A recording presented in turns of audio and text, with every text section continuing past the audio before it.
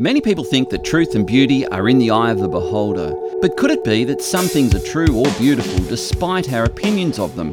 Philosophers and theologians have long recognised that such qualities as truth and beauty are not just subjective.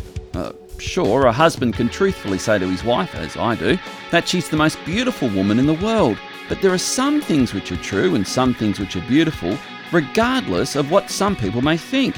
Most of us agree that a waterfall in a tropical rainforest is naturally beautiful. Most of us would agree that it's true that to unjustifiably take the life of an innocent child is wrong. The problem for atheists, though, is that if some things are intrinsically beautiful or true, then there must be a God, because random colliding molecules cannot intentionally create beauty or be the arbiters of what's true.